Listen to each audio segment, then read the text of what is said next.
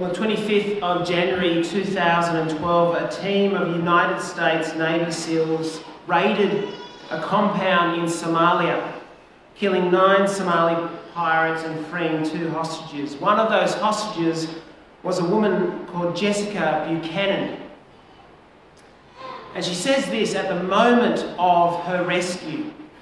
She said, "And then all of a sudden I feel these hands on me, roughly grabbing me, and I try to protect myself. I pull the blanket closer on top of me, and then I hear my name. But it's not in a Somali accent, it's an American accent. And I can't compute. I can't understand that somebody with an American accent knows my name. And they say, 'Jessica, we're here with the American military. We're here to take you home. You're safe.'" Would have been an amazing moment if you were Jessica Buchanan to hear those words, and understandably confusing for her in that moment as these men come, not to hurt her, not to harm her, but to rescue her. And yet she's unsure in those first moments. Understandably, are they here to hurt or are they here to harm? We have been reading this incredible narrative of an incredible rescue. A surprising rescue that God has brought to his people. Powerful forces have been at work to rescue God's people. As we saw last week, he brought them through that Red Sea. But now they're wondering. They're asking the question, have they been rescued to be hurt or to be harmed? There's a saying that says 3 strikes and you're out. But what we have in Exodus chapter 17 is the 4th strike. 3 times Moses has recorded that the rescued people of God have grumbled, have complained, have whinged that he is rescuing them. And they're whinging and they're grumbling because they're not getting all that they want. In chapter 16, the previous chapter from the one that we read this morning, we have manna being provided in the morning and meat at night. But the people of God have a problem. And the problem's there in Exodus chapter 17, verse 3. If you want to open up, you'll see there in verse 3, "But the people were thirsty for water there, and they grumbled against Moses. They said, 'Why did you bring us up out of Egypt to make us and our children and our livestock die of thirst?'" You would have heard in our second reading that the Apostle Paul, as he writes to the Corinthian church, as he's dealing with all the problems that are going on in the Corinthian church, he writes this in 1 Corinthians chapter 10, verse 3. Speaking of and really commentating on what went on for the people of God in this moment as they complained, he says this: "As God provided, they all ate the same spiritual food and drank the same spiritual drink. For they drank from the spiritual rock that accompanied them, and that rock was Christ."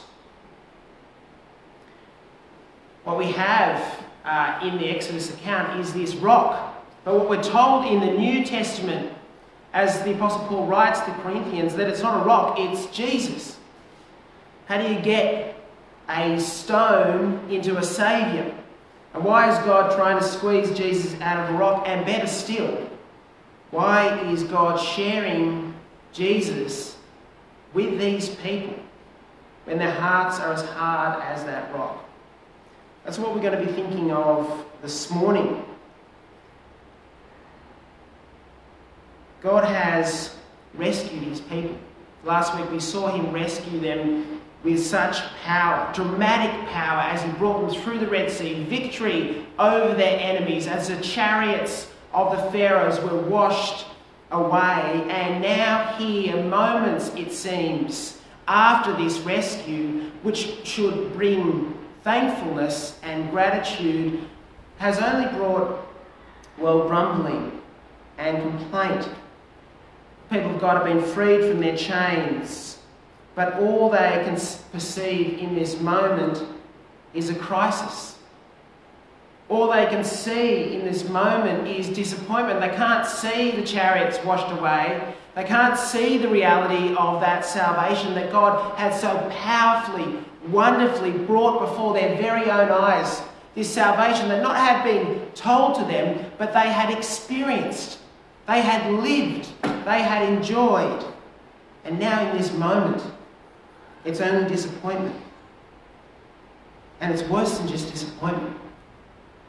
The one who has rescued them becomes the accused.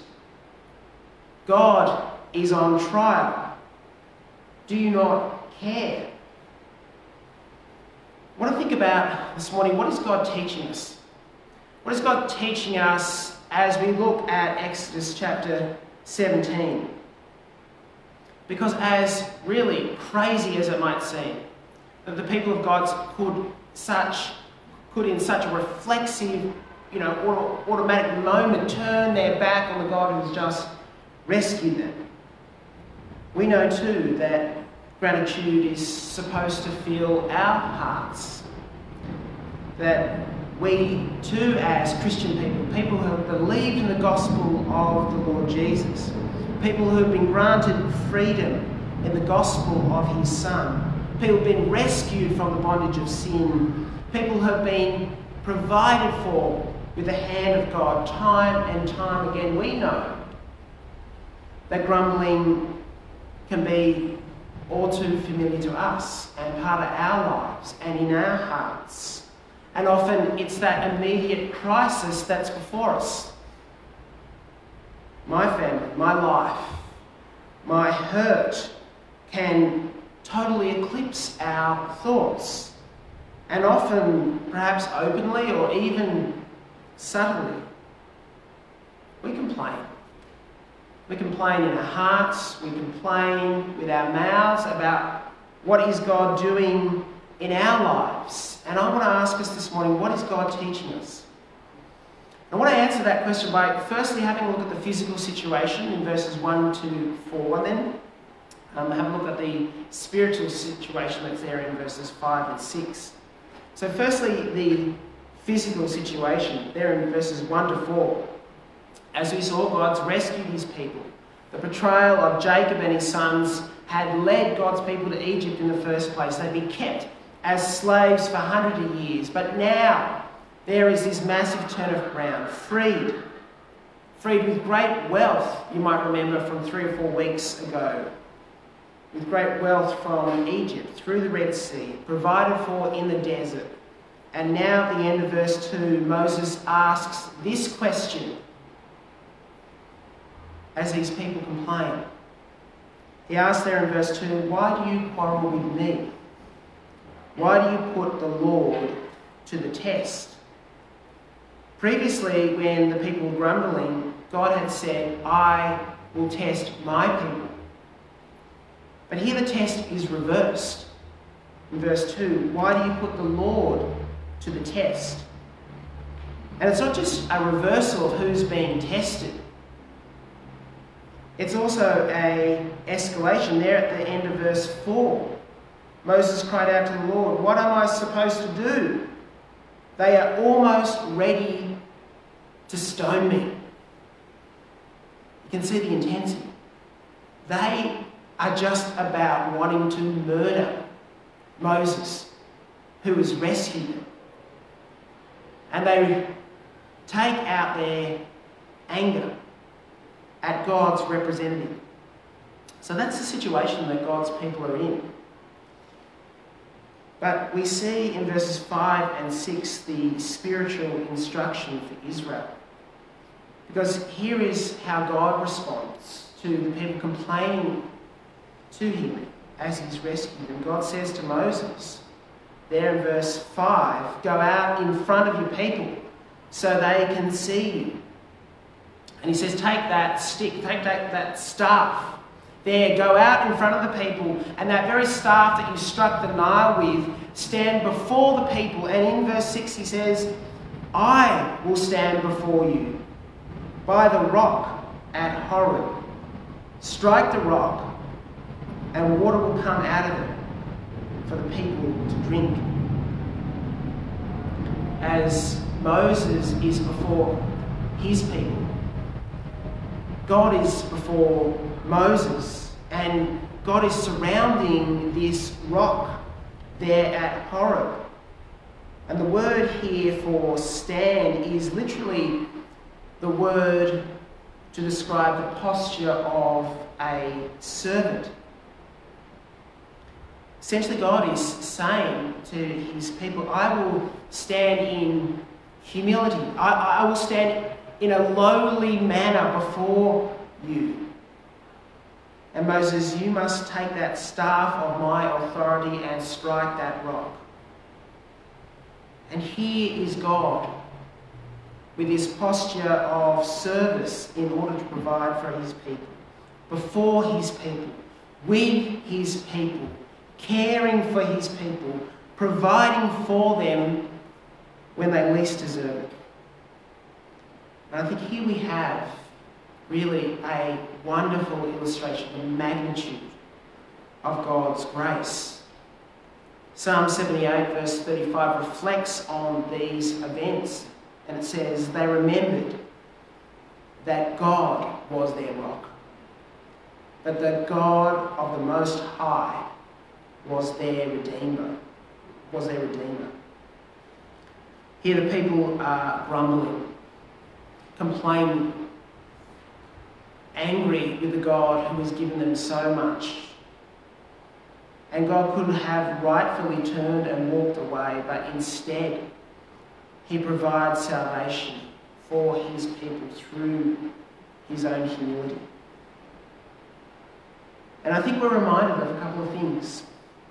Firstly, we're reminded of the power that God has to bring salvation, the power that God has when he works for salvation, the power that God has to care for his people in that salvation.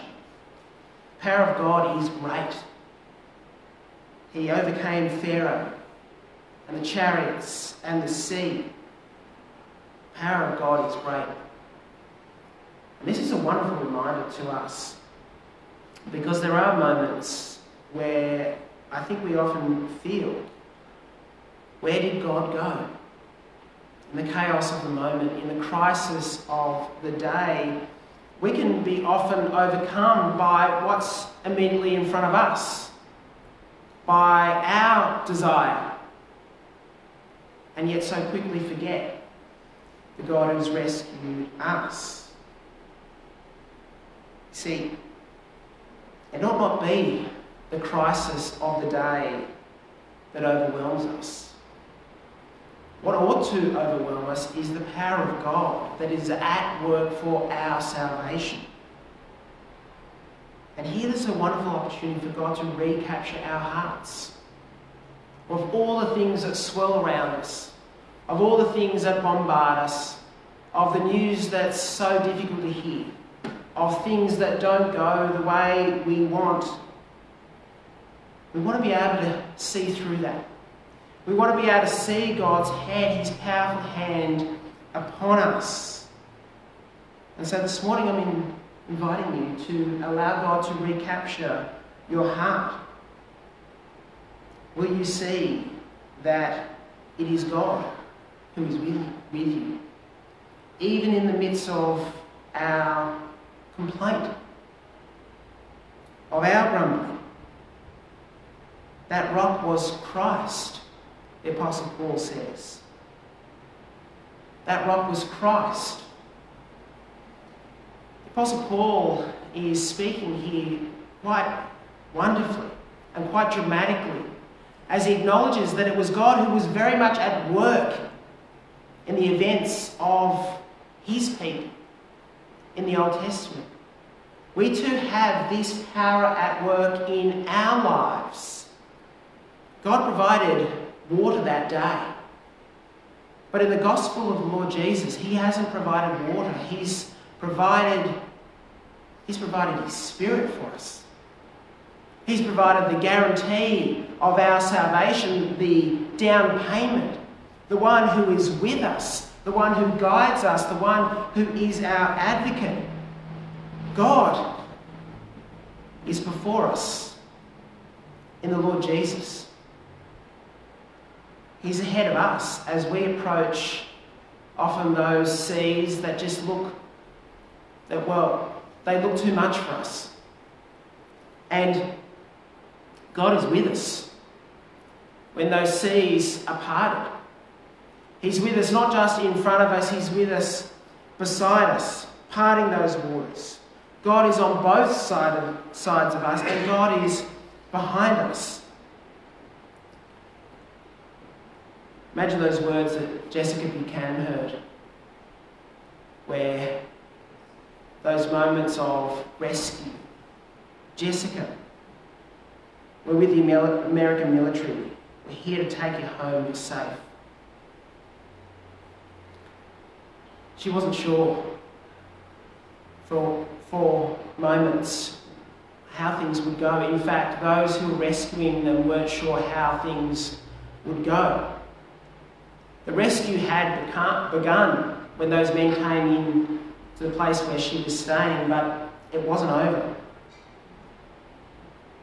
What they did is they in fact picked her up, and she says this. She says, one of them picked me up and starts running.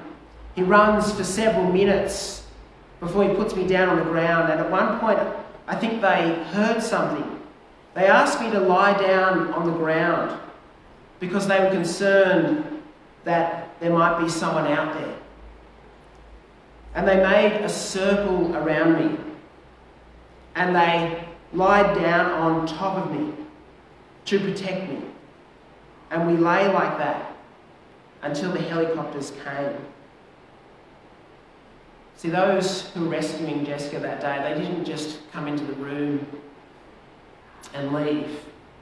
They came into that room and they took her out, and they did everything that they could to protect and to preserve her life. They laid on top of her.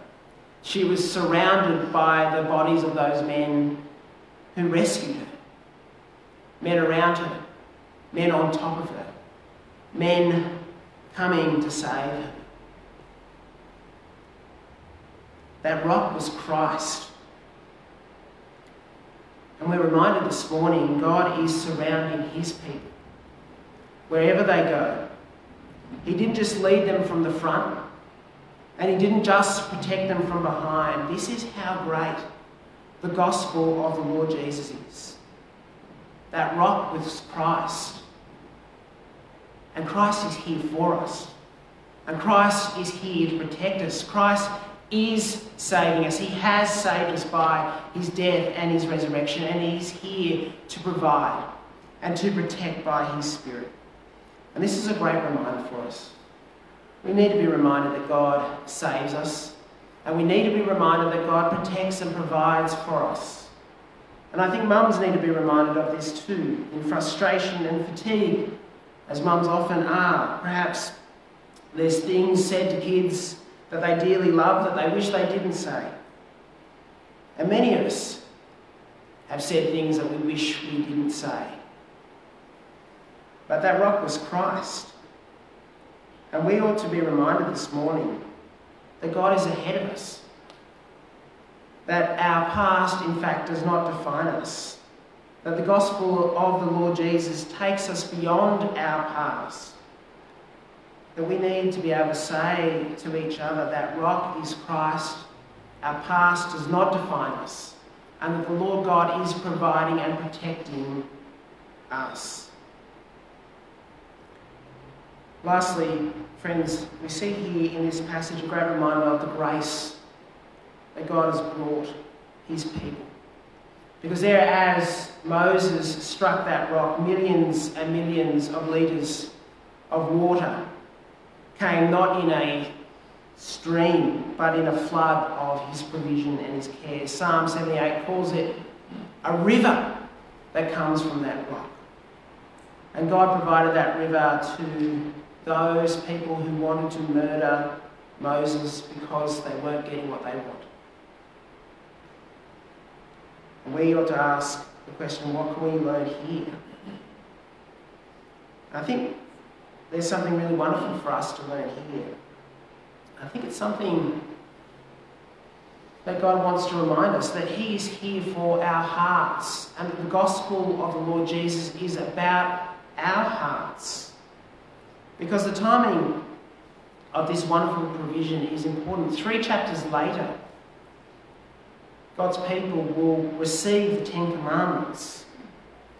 But here, as God shows graciousness, as God gives His people the opposite of what they deserve, I think He's inviting their hearts to be filled with thanksgiving. I think He's inviting that their hearts be reminded of His care and of His kindness. And friends, it's a great reminder for us as well, that God wants to claim our heart, and that before He asks for our obedience, He gives us His graciousness.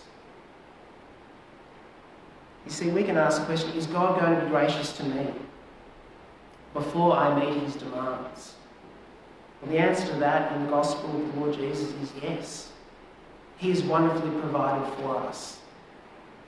He has given us this salvation. Now He calls us to obey Him. But that obedience is an obedience out of gratitude and thanksgiving. And so finally we see this wonderful pardon of grace, this great example of God's graciousness to His people. We see there in verse 2 that Moses replies to the people's complaint, why do you put the Lord your God to the test? The word for test there in verse 2 is the word for lawsuit. God's people are essentially taking Him to trial. And not only do they have a lawsuit against God, they know the verdict. They've said there in verse 3, God has done this to kill us. Later on, Moses, you see there in verses 7 and 8, names this place Manasseh, which means place of trial, and Meribah, which means dispute. This place of accusation, this place of trial, this place should have been a place of judgment. But it's a place of grace. And that's what we have in the gospel of the Lord Jesus. The place of judgment, as the Lord Jesus dies for us, is in fact our place of grace. What He experienced of judgment, we experience as grace. And the amazing thing is, this is not the first time that God will shower His people grace and kindness and mercy when they deserve judgment. This is not the first time, and this is not the last time. But God will do this for His people time and time again. Throughout the Old Testament, we see His kindness. And time again in our lives, we see His kindness. It's a great illustration, this passage, as to the heart of humanity. The heart of humanity wants to blame. And sometimes that blame is directed to others, as it was to Moses, but ultimately I think that blame is directed to God. And throughout the centuries, humanity has blamed God, as He's provided richly. And yet, this crime which is so severe, this penalty, has not been brought upon us. The Lord Jesus has come for us. In the gospel of the Lord Jesus, He is the one that experienced disgrace, poverty, weakness, shame and death. As one who was betrayed, as one who was isolated, as one who was abandoned, the Lord Jesus did this for us. And it was not us who was rejected. It was not us who died. It was him. And just as we rejected him, he gave to us nothing that we deserved. And in his death, and in that expression of his mercy to us, we see his power. God's people that day, as those streams of water came from that rock, saw his power. And we too, as we look at the Lord Jesus and his death for us, we see the gift that we don't deserve. We see what we were given when we ought to have incurred his judgment. We see his power. We see his provision. We see his grace on the cross. He has cut us away from the bondage of our past. He has provided what we needed before we could obey him. And even when we fail to obey him, he is ahead of us. He is ahead of us. He is beside us. And he is behind us. And he is a God who redeems the brokenhearted. He's a God who redeems the sinner in the Lord Jesus Christ. And he's one who provides for us in each and every way. Amen. Let us stand and sing.